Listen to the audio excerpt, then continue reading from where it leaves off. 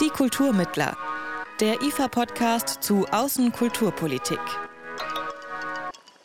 Hallo und herzlich willkommen zu einer neuen Folge von Die Kulturmittler. Mein Name ist Helena Schmidt und in dieser Folge sprechen wir übers Kuratieren. Diesen Begriff, den kennen wir mittlerweile aus vielen verschiedenen Bereichen. Konferenzen werden kuratiert, Texte oder auch Social-Media-Profile. Eigentlich beschreibt Kuratieren aber die Arbeit von Ausstellungsmachern. Und was die heute so ausmacht, das schauen wir uns in dieser Folge mal an. Wir betrachten die Praxis des Kuratierens in dieser Folge zum einen im Kontext auswärtiger Kulturpolitik. Wir schauen, was digitale Entwicklung daran ändert und wir fragen, ob es Kuratorinnen heute überhaupt noch braucht. Und zwar gemeinsam mit einer Expertin in diesem Bereich. Mein Name ist Annette Tietenberg. Ich lehre seit 2007 an der Hochschule für Bildende Künste in Braunschweig. Mein Schwerpunkt liegt im Bereich Kunstwissenschaft mit dem Schwerpunkt 19. und 20. Jahrhundert. Und neben Themen wie etwa Interieurforschung oder auch Ornament- und Musterforschung interessiert mich eben vorrangig die Geschichte der Kunstausstellung und insofern eben auch die Veränderungen im Bereich des Kuratorischen. Ich selbst habe auch kuratiert, unter anderem an der Schirn-Kunsthalle und viele Jahre an der NGBK in Berlin. Ein Luxuslabel hat vor kurzem mit einem Kuratorinnenkleid in ihrem Katalog geworben, das am besten mit einer Statement-Halskette zu kombinieren sei. Das bringt's wohl ganz gut auf den Punkt. Kuratieren vermittelt die Vorstellung von einem kreativen und freien Selbst. Wenn der Begriff des Kuratierens also fast schon inflationär verwendet wird, dann stellt sich die Frage, was es eigentlich heißt, heute zu kuratieren. Und das hat sich Annette Tietenberg in einer Studie gefragt, die sie im Rahmen des Forschungsprogramms Kultur- und Außenpolitik des IFA Ende Oktober veröffentlicht. Sie schaut sich dabei aber Kuratieren als Fachbegriff an, also bezogen auf den Kontext der bildenden Kunst. Kuratorinnen in diesem Sinn besetzen und definieren die Schnittstelle zwischen Künstlerin oder Künstler, Institution und Publikum. Aber ihr Tätigkeitsfeld hat sich auch stark gewandelt vom 20. zum 21. Jahrhundert hin. Wir können feststellen, dass dieser Begriff des Kuratorischen oder auch die Selbstbenennung von Ausstellungsmachern, die vorrangig freie Ausstellungsmacher waren, in den 1960er Jahren begonnen hat. Und dort beginnt dann auch das Autorenkuratieren, das heißt also einzelne Personen rücken mit Erzählungen in den Vordergrund. Und wir können jetzt feststellen, dass das Kuratieren einen sehr viel stärkeren, einmal transkulturellen Ansatz hat, andererseits aber eben auch sehr viel stärker einen Ansatz hat, erstens sich selbst auf seine Spielräume und seine Rollen zu befragen, dann aber eben auch daraufhin möglichst viele in den Prozess des Kuratierens einzubeziehen. Das heißt also, wir haben nicht mehr diese singuläre, autoritäre Struktur, sondern wir haben eher ein kommunikatives System, das ich auch versuche zu umreißen. Wenn Sie jetzt gerade den Begriff schon ansprechen, wovon sprechen wir dann jetzt also in unserem Gespräch, wenn wir kuratieren sagen? Ja, das ist natürlich ein Riesenfeld. Also es gibt schon sehr viel spöttische Beschreibungen des Kuratierens dahingehend, dass eben inzwischen für sehr viele Prozesse des Zusammenführens und Zusammenfügens dieser Begriff eingesetzt wurde und wird.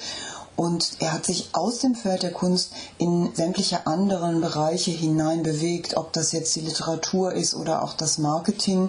Und insofern gibt es eben auch schon Hinweise darauf, dass der Begriff so schillernd zu werden beginnt, dass man ihn kaum noch einzusetzen wagt. Also in der NZZ war vor einiger Zeit zu lesen, dass eben jeder, der sein Leben nicht mehr in den Begriff bekommt, wenigstens auf Timeline, auf Facebook kuratieren kann und eben seine eigenen Fotografien kuratieren kann. So verwende ich den Begriff in der Studie natürlich nicht. Ich verwende ihn wirklich sehr fachspezifisch im Bereich von Kunstwissenschaft und im Bereich von Museologie. Das heißt, gibt es Differenzen im Bereich des Kuratierens im institutionellen Rahmen, aber eben auch in Bereichen, wo sich Gruppen bilden, die dann projektbezogen arbeiten. Das sind so die zwei Bereiche, wo ich den Begriff Kuratieren einsetze. Trotzdem hat er natürlich eine Geschichte und ich beschreibe in der Studie auch, wo kommt das eigentlich her? Seit wann gibt es Ausstellungen? Seit wann gibt es Personen, die zuständig sind für die Auswahl von Künstlerinnen und Künstlern, für Formate, für Medien, für Kombinationen? Es gab in den letzten Jahren auch immer wieder Forderungen von Leuten aus der Kunstszene, Kuratorinnen abzuschaffen, weil sie eben nicht mehr als Vermittler zwischen Künstlerinnen und Publikum funktionieren würden, sondern eher so ein bisschen als Hindernis und einem unverfälschten Blick auf die Kunst im Weg stehen. Würden Sie sagen, braucht es heute noch dringend Kuratoren? Ich glaube, dass das ein seit schon Jahrhunderten schwelender Strategiekampf zwischen Künstlerinnen und denen, die eben bestimmte Ausbildungssituationen, bestimmte Verkaufssituationen, bestimmte Präsentationsprinzipien eröffnen ist. Und da ist seit den 90er Jahren sehr stark diese Diskussion entbrannt, inwieweit gibt es eine Konkurrenz zwischen Künstlerinnen und Kuratorinnen, an welcher Stelle gibt es Unterstützung, an welcher Stelle ist da eben der Wettbewerb im Vordergrund zu sehen. Wenn man in die Geschichte der Kunstausstellung des Kuratorischen schaut, dann fällt auf, dass zu Beginn es vor allem Künstler waren, die Ausstellungsinstitutionen geleitet haben, die auch als Kuratoren, wie wir heute sagen würden, tätig waren und dass eben dann seit den 1960er Jahren sehr stark einzelne Ausstellungsmacher in den Vordergrund getreten sind, insbesondere durch Großausstellungen wie die Documenta. Und die haben dann natürlich auch mediale Öffentlichkeit bekommen und wurden mit dem Konzept der Ausstellung betraut, haben also auch ein Narrativ entwickelt. Und seitdem ist diese Konkurrenz zwischen Künstlerinnen und Künstlern, die nicht im Kontext einer Großausstellung etwas bebildern wollen, was Kuratorinnen vorgeben und dem, was eben auch Kuratoren wiederum tun, um in Richtung Medienöffentlichkeit, aber auch in Richtung Galerien, in Richtung Ankaufspolitik von Museen zu arbeiten, entbrannt. Es ist tatsächlich ein Machtkampf, der ist real, der muss ausgetragen werden, der würde aber auch stattfinden unter Künstlerinnen, wenn die eben all diese Aufgaben als ihre allein beanspruchen könnten. Da geht es um verschiedene Machtfelder und die sind mit diesen Bereichen des Kuratorischen verknüpft und ich glaube, das muss man sich einfach ganz klar machen, egal ob ich jetzt im Bereich des Künstlerischen arbeite oder im Bereich des Kuratorischen, dass ich immer auch die Frage stelle nach Autoritäten, nach eben Machtverhältnissen und nach Allianzen. Also es braucht sie nach wie vor, es ist eben nur eine Frage des Aushandelns der Macht. Es ist definitiv so, es braucht sie, aber es ist auch gut, dass es einen Ort gibt, der in der Öffentlichkeit genau dieses Aushandeln von Macht thematisiert. Also das findet ja überall in anderen Räumen auch statt, aber tendenziell im Verborgenen. Und das könnte ein großer Vorteil der Kunst sein, dass genau dieses Aushandeln der Rollen von verschiedenen im Feld öffentlich stattfindet. Es gibt diese Differenzierung der Handlungsfelder, wie in anderen Berufsfeldern auch, aber im Bereich der Kunst gibt es da noch sehr viel Fluides und das scheint mir auch ein großer Vorteil zu sein.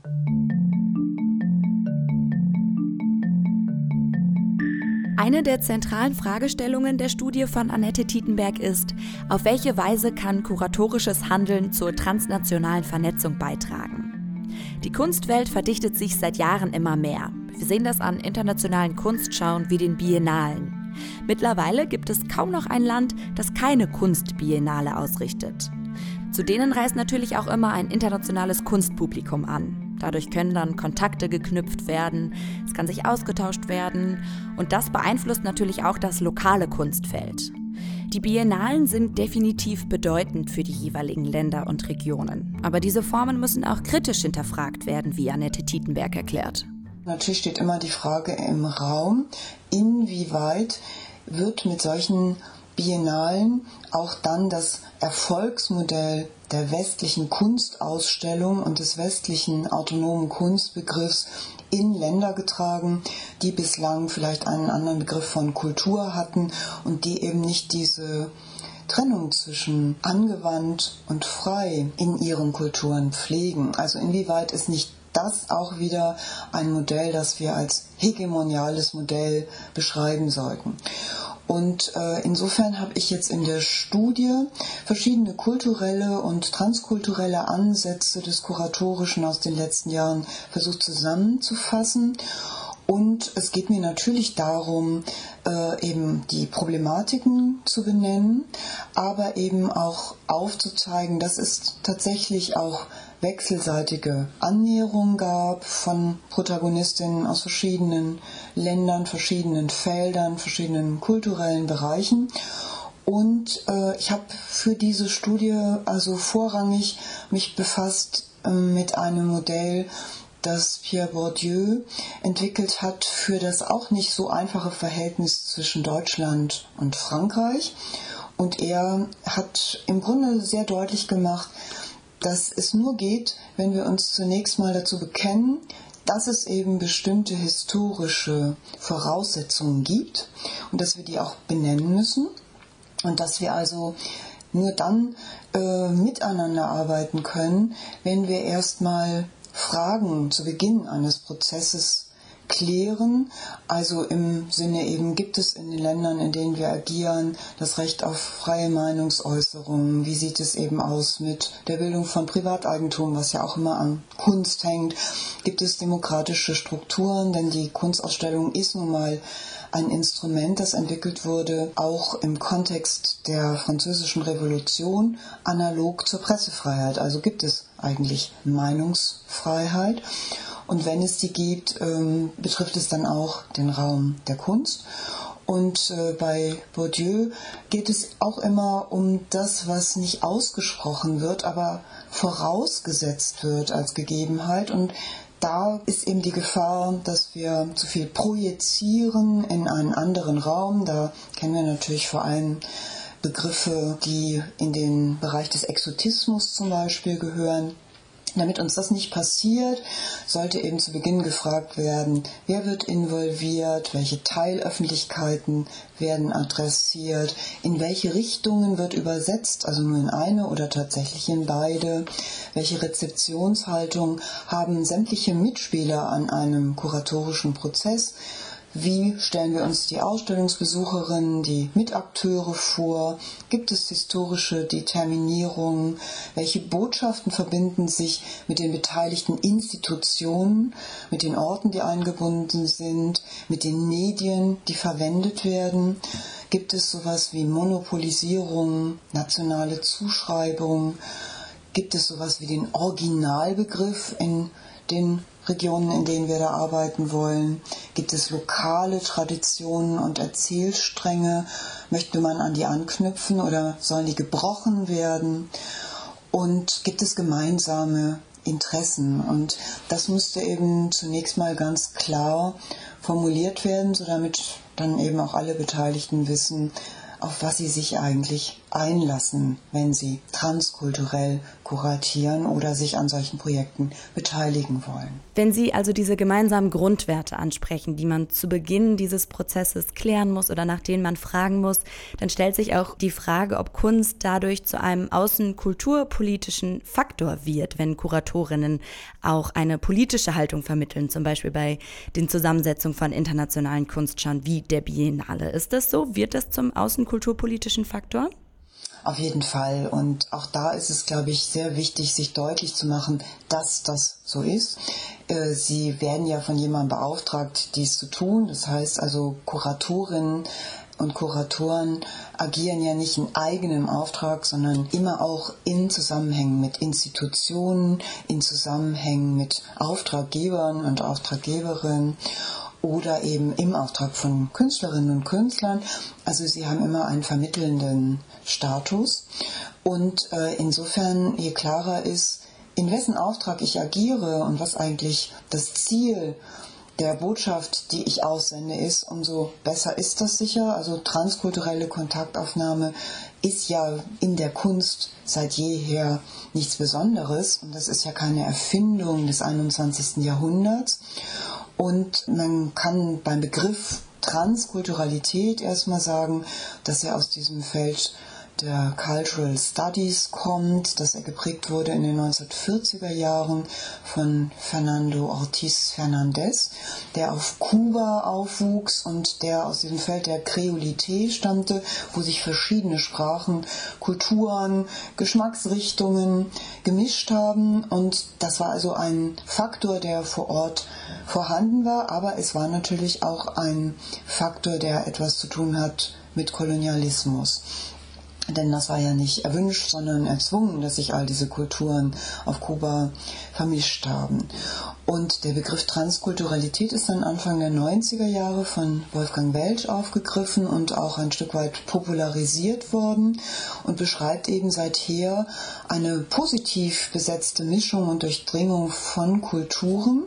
Allerdings, wenn man das näher anschaut, gehen doch viele Autorinnen und Autoren davon aus, dass es sowas wie homogene, voneinander separierte Kulturen vorher gegeben hat. Und auch das ist natürlich sehr fraglich. Gab es das je?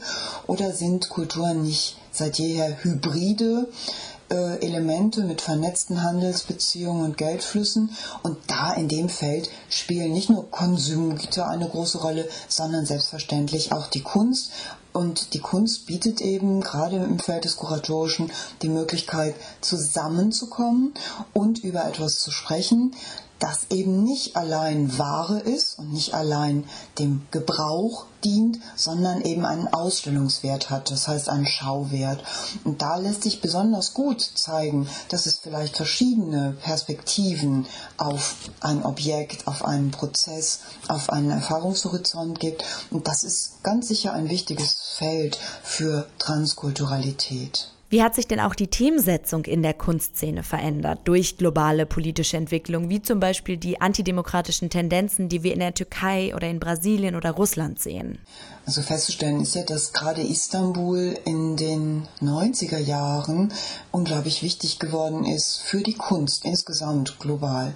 Und viele Künstlerinnen und Künstler haben eben eine Weile in Istanbul gearbeitet. Es gab dort eine Manifesta und die Hochschule, an der ich bin, die HWK Braunschweig, hat eben auch ein Stipendiatenhaus in Istanbul eingerichtet, weil auch für angehende Künstlerinnen und Künstler das ein Ort war, wo eben auch mit anderen Erfahrungshorizonten gearbeitet werden sollte und man sich auch in diesem Feld sozusagen Asien, Europa bewegen wollte. Und wir sehen jetzt, wo ganz klar demokratische Strukturen eingeschränkt wurden, wo Meinungsfreiheit eben nicht mehr gewährleistet ist, sind auch diese ganzen Prozesse ein ganzes Stück weit zurückgegangen. Auch meine Hochschule verfügt nicht mehr über ein solches Stipendiatenhaus dort, weil das niemand von uns gewährleisten könnte, dass das gefahrlos ist. Man sieht eben sofort, dass die Kunst eben nicht mehr in dem Maße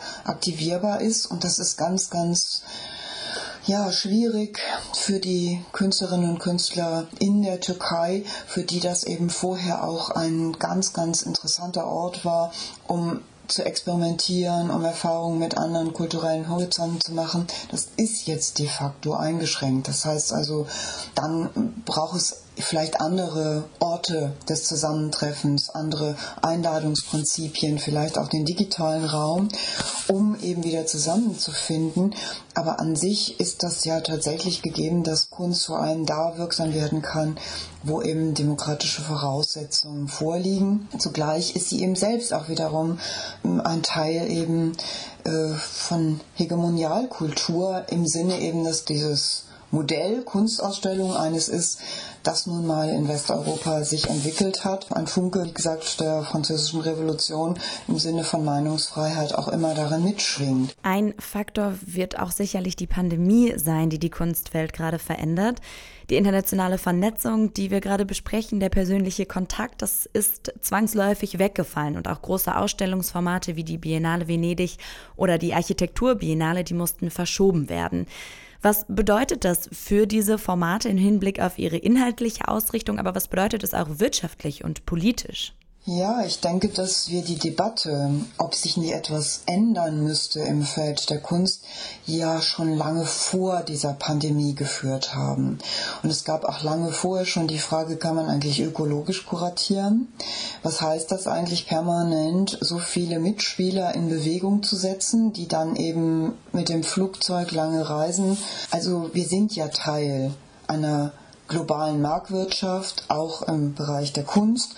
Und die Prinzipien der Wertbeimessung sind ja die gleichen. Das heißt also global agieren, viel unterwegs sein, also dieses sozusagen Unternehmermodell, das ja auch den Künstler betrifft, existiert natürlich im globalen Kontext und der ist ja auch bedient worden. Also der Künstler, der eben, oder das Modell des Künstlers, der immer unterwegs ist, an jedem Ort arbeiten kann, keinen Schlaf braucht, auf jede Frage eine Antwort hat und so weiter. Und das hat natürlich diese Pandemie plötzlich ausgehebelt, weil das gar nicht mehr ging. Man konnte nicht mehr reisen und viele beschreiben das natürlich auch als einen zumindest temporär produktiven Prozess, der erstmal bedeutet, die eigene Position zu überdenken. Bei Galeristinnen und Galeristen sieht es so aus, dass die ja auch nicht mehr auf Messen reisen konnten und jetzt aber beschreiben, dass sie zum Teil sicherlich Einbrüche haben, ökonomisch, zum Teil aber auch diese Zeit jetzt genutzt haben und noch nutzen, um bereits bestehende Kontakte zu pflegen. Das heißt also nicht dieses expandierende Modell betreiben, sondern eben sagen, gut, ich kümmere mich jetzt mal etwas intensiver um die Menschen, denen ich schon zuvor begegnet bin. Ich glaube, dass das also zumindest erstmal bedeutet, dass man sehr viel klarer beschreiben muss, was ist wichtig, wie viel möchte ich tatsächlich im Jahr unterwegs sein, wie viel Zeit brauche ich auch, um zu reflektieren. Und das trifft, glaube ich, auf alle Mitspielerinnen des Kunstfeldes gleichermaßen zu. Die Museen haben natürlich auch am Anfang eine ganz, ganz schwierige Situation erlebt, weil sie nun mal auf Einnahmen von Besucherinnen angewiesen sind. Auch die haben zu Beginn der Epidemie erstmal sehr stark auf das Internet gesetzt, auf den digitalen Prozess, haben aber sehr schnell gemerkt, dass die Euphorie nachlässt und dass eben doch die meisten Prozesse, die in Museen angestoßen werden, nur im Realraum wirklich auch produktiv sind, wenn man sich gemeinsam etwas anschaut, wenn man sich in die Augen sehen kann, wenn man über etwas gemeinsam diskutieren kann. Ich glaube, fast die Museen hat es am härtesten getroffen. Und es wird ja auch in einigen Museen jetzt schon geguckt, vielleicht auch Bestände zu verkaufen. Wer eventuell profitieren könnte, wären die Auktionshäuser. Also die Produzenten im Sinne von Künstlerinnen und Künstlern, Kuratorinnen und Kuratoren sind, glaube ich, im Moment eher dabei, andere Prozesse zu entwickeln, die mit weniger Verbrauch in jeder Hinsicht zu tun haben.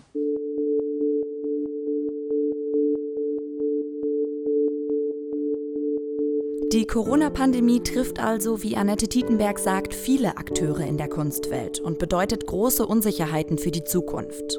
Yilmaz Civior ist Direktor des Museum Ludwig in Köln und er kuratiert den deutschen Pavillon auf der Biennale Venedig, die auf 2022 verschoben wurde. Er hat dazu im Interview auf dem Blog Museums Now des IFA gesagt, Museen agieren eben nicht im luftleeren Raum, sondern sie sind immer zeitbedingt und sie sind Spiegel einer Gesellschaft, die sich fortwährend im Wandel befindet. Aber die Krise hat in vielen Bereichen auch neue Wege notwendig gemacht. Zum Beispiel sind digitale Technologien stärker in den Fokus gerückt. Viele Einrichtungen sind schon lange dabei, ihren Kunstbestand zu digitalisieren. Das ermöglicht unter anderem, die Objekte einer breiteren Öffentlichkeit zugänglich zu machen.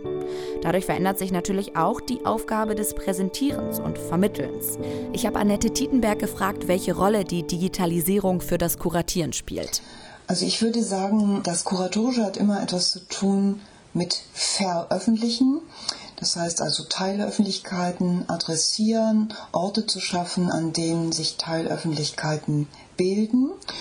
Und insofern ist der digitale Raum einer, der eben hinzugekommen ist und der ja auch verschiedene Partizipationsmöglichkeiten eröffnet. Sehr produktiv haben das wiederum Museen genutzt, die eben zum Teil dann sowas wie digitale Kuratoren jetzt adressieren, die aus den Beständen der Museen fotografische Reproduktionen zusammenstellen können nach Begriffen, die ihnen jeweils individuell am Herzen liegen. Im Landesmuseum im Badischen in Karlsruhe gibt es schon die Idee, dass eben dann auch zu Geburtstagsfeiern meinetwegen dann eben Ausstellungen kuratiert werden können im digitalen Raum, wo man dann eben guckt, was aus der Sammlung stammt aus eben jenem Jahr. Das heißt, da werden also auch Menschen aufgefordert, mit zu kuratieren, die sonst eigentlich gar nicht eine andere Rolle für sich in Anspruch genommen hätten, als einfach Besucher, Besucherinnen zu sein.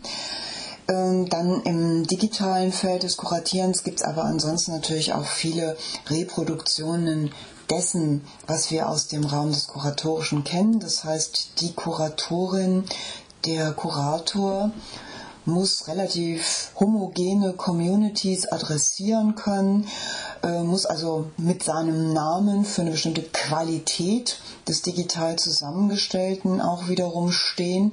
Das ist also dann auch ein Autorschaftsmodell, was damit verbunden ist. Also das digitale Kuratieren kann Autorschaftsmodelle, Produktionsmodelle sicherlich nochmal in Frage stellen, kann auch partizipatorische Anteile haben, kann aber auch ein Stück weit das, was wir bereits als Autoritätsprinzipien kennen, reproduzieren, denn die sozusagen digitalen Kuratoren müssen eben auch in der Lage sein, zu Institutionen Brücken zu schlagen, bestimmte Leute kennen, die sie involvieren. Also da spielt soziales Kapital eine ganz große Rolle, genauso wie im nicht-digitalen Raum. Kann denn Kunst überhaupt so digital wirken oder geht dann über die Digitalisierung auch viel verloren? Es kommt darauf an, gerade im musealen Kontext gibt es viele Versuche, eben über Kameras im Raum dann eben sozusagen online Leute zu beteiligen, die jetzt dann nicht in die Räume direkt hineingehen können. Also man kann vom Rechner aus dann sich selbst vorstellen, wie mag der Ausstellungsraum aussehen. Das ist natürlich ein Kameraauge, in das wir uns da hineinversetzen. Wir können da nicht mehr multisensuell den gesamten Raum wahrnehmen. Das ist dann für fast alle Kunstformen des 20. Jahrhunderts ausgesprochen unproduktiv, würde ich sagen, weil es eben bedeutet, Wahrnehmung zu reduzieren auf das Auge. Allerdings gibt es natürlich auch Künstler, die von vornherein im Internet agieren und die eben spezielle Formate entwickeln für das Netz und bestimmte Beteiligungsstrukturen von vornherein anlegen. Und da sehe ich diesen Verlust nicht. Also ich sehe den Verlust vor allem da, wo eben Kunst darauf es anlegt, Wahrnehmung zu sensibilisieren und eben viele Sinne anzusprechen. Das ist im digitalen Raum nicht möglich. Und was eben auch ausfällt, ist ein ganz wichtiges Instrument, wenn Sie zu einer Ausstellungseröffnung gehen. Und dann treffen Sie dort Personen, die Sie schon kennen. Und Sie können über Dinge sprechen, mit denen Sie vertraut sind. Aber Sie können dort auch auf Personen stoßen, die Ihnen bisher noch nie begegnet sind. Und Kunst ist auch immer ein Anlass, über politische Fragestellungen, aber auch eben wahrnehmungsphysiologische, ästhetische zu sprechen. Und das fällt natürlich auch aus. Also man trifft sich im digitalen Raum tendenziell wiederum nur mit Gleichgesinnten. Und es fällt so diese zufällige Begegnung weg, dieses sich mustern und denken, der ist mir sympathisch, weil er eine bestimmte Art von Kleidung trägt oder eine bestimmte Art von Schmuck oder eine bestimmte Art von Essen und Trinken gutiert. Das fällt eben alles weg. Also diese ganzen zwischenmenschlichen Elemente, mit denen fühle ich mich vertraut, den finde ich irgendwie erstmal ein bisschen strange. Das fällt jetzt eben alles weg im Digitalen. Das sind eben auch Teile der Ausbildung von Öffentlichkeit. Auch die Provenienzforschung wird immer mehr mit dem digitalen Raum verknüpft, also die Erforschung der Herkunft von Kunstwerken und Kulturgütern. Dadurch, dass immer mehr Museen ihre Bestände digitalisieren, kann auch besser recherchiert werden, wo kommen die Gegenstände eigentlich her? Welche Reisewege haben sie hinter sich und welche Gewalterfahrungen waren vielleicht auch damit verbunden? Seit diesem Jahr gibt es übrigens auch eine Kontaktstelle für Sammlungsgut aus kolonialen Kontexten in Deutschland, die genau diese Informationen sammelt. Die haben wir hier in der letzten Folge auch schon mal erwähnt. Und in der letzten Folge dieses Podcasts ist auch deutlich geworden, dass diese historischen Voraussetzungen zu reflektieren für die Museen der Zukunft wichtig, ja eigentlich essentiell ist. Gerade eben weil die Kunstausstellung eine westeuropäische Erfindung ist, wie Annette Tietenberg erklärt hat. Sie beschreibt, dass es schon viele Prozesse gibt, die versuchen, dieses rein westlich Fixierte aufzulösen und das Postkoloniale ins Zentrum des Kuratierens zu stellen. Das ist zum Beispiel exemplarisch gemacht worden von Clementine Delis und Yvette Mutumba im Weltkulturmuseum in Frankfurt am Main. Da gab es 2014 eine Ausstellung, die hieß Ware und Wissen, or the Stories You Wouldn't Tell a Stranger. Da ging es genau um die Frage, was wird denn alles nicht erzählt, beispielsweise in ethnologischen Museen, was wird versteckt, was wird verborgen, gibt es Objekte, gibt es Praktiken der Betrachtung, die mit Schuld, mit Schmerz, mit Scham besetzt sind, inwieweit sind wir in Ausstellungsräumen Voyeure und inwieweit trauen wir uns auch das zu sagen, also diese Fragen werden aufgeworfen und dazu werden vorrangig auch dann freie Kuratorinnen eingeladen oder eben auch Künstlerinnen, die in solchen Feldern gewisse Interventionen vornehmen, um auch Bewusstsein zu schärfen für diese Fragestellung. Das gibt es aber auch außerhalb von Museen, also ich würde da jetzt mal das Haus der Kulturen der Welt, HKW, in Berlin erwähnen wollen, die in den letzten 10 Jahren sehr stark über Dekolonialisierung in Wissensproduktionen nachgedacht haben, viele interdisziplinäre, kollaborative Prozesse des Kuratierens angestoßen haben. Da gab es im letzten Jahr diese Ausstellung Liebe und Ethnologie, die koloniale Dialektik der Empfindlichkeit nach Hubert Fichte. Das war zusammengestellt worden in dem Fall von Dietrich Dietrichsen und Anselm Franke. Und die beiden haben sich eben ein fragmentarisches Werk des Schriftstellers Hubert Fichte vorgenommen, das auf 20 bis 25 Bände angelegt war und Geschichte der Empfindlichkeit hieß. Und sie haben dann den Reiseweg von Hubert Fichte nachvollzogen, der mit der Fotografin Leonore Mau in der Karibik war, in Südamerika, in Afrika. Und die beiden haben eben all diese Länder bereist und haben sich für sexuelle Praktiken interessiert, für das Essen, aber auch die Erfahrung von Hunger und Entbehrung. Sie haben Hinrichtungen gesehen und sie haben all das eben aufgezeichnet, einmal über die Literatur, andererseits aber auch über Fotografien. Und das war dann der Anspruch, dass diese Ausstellung auf all das zurückgreift und das haben sie dann dadurch realisiert, dass sie Künstlerinnen an Orten, an denen Fichte einst gelebt hat, Lissabon, Rio de Janeiro, Santiago de Chile, gebeten haben, etwas zu diesem Werk von Fichte zu tun, zu schreiben, herzustellen. Und all das kam dann im HKW zusammen. Also wir haben diese Fäden dort zusammenlaufen lassen und haben dann eben Filme, Schallplatten, Interviews von Fichte ausgestellt, aber eben auch zeitgenössische Kunst. Und das hat sich dann als Narrativ verwoben, sodass man eben sah, es gibt Ansätze für postkoloniale Diskurse, für queere Diskurse und sie müssen geführt werden, sie müssen weitergeführt werden und Ausstellungen können eben auch heterogene Orte sein, wo verschiedene Medien, verschiedene Zeitschienen zusammenfinden und wo auch assoziatives Denken eine Rolle spielen darf, wo man also nicht den Sender und den Empfänger hat, denjenigen, der etwas weiß und etwas erklärt und der andere nimmt das nur in sich auf und vollzieht es nach, sondern das sind eigentlich Orte, an denen Publikum mit verschiedenen Erfahrungshorizonten auch selbst aktiv werden darf. Das sind eigentlich diese Bereiche der postkolonialen kuratorischen Projekte, die in den ethnologischen Raum reichen, die ich auch sehr interessant finde. Sie sehen das also in der kuratorischen Verantwortung, quasi diese transkulturellen Praktiken und verschiedene Perspektiven abzubilden und mit einzubeziehen? Ja, ich würde sagen, wichtig ist, sich einfach klar zu machen, welcher Methode möchte ich folgen. Es gibt einmal diese Methode der Broken Narratives, des lückenhaften, des brüchigen Erzählens. Und da besteht für jeden, der eben in solche kuratierten Räume hineinkommt, ob die jetzt digital sind oder realräumlich, auch die Möglichkeit, mit eigenen Erfahrungshorizonten anzuknüpfen? Oder möchte ich eine sozusagen chronologisch geordnete, systematische Erzählung im Kuratorischen platzieren? Dann setze ich eigentlich voraus, dass diejenigen, die diese Räume betreten, das dann nachvollziehen. Die haben dann wenig Möglichkeiten, mit eigenen Fragestellungen, mit eigenen Perspektiven in solche schon homogenen Erzählungen Einzug zu halten. Und das muss man sich natürlich schon zu Beginn überlegen. Dieses eher kollektive, kollaborative, ethnologische Kuratieren setzt natürlich auch voraus, dass nicht immer das dabei rauskommt, was Sie sich vorher vorgestellt haben.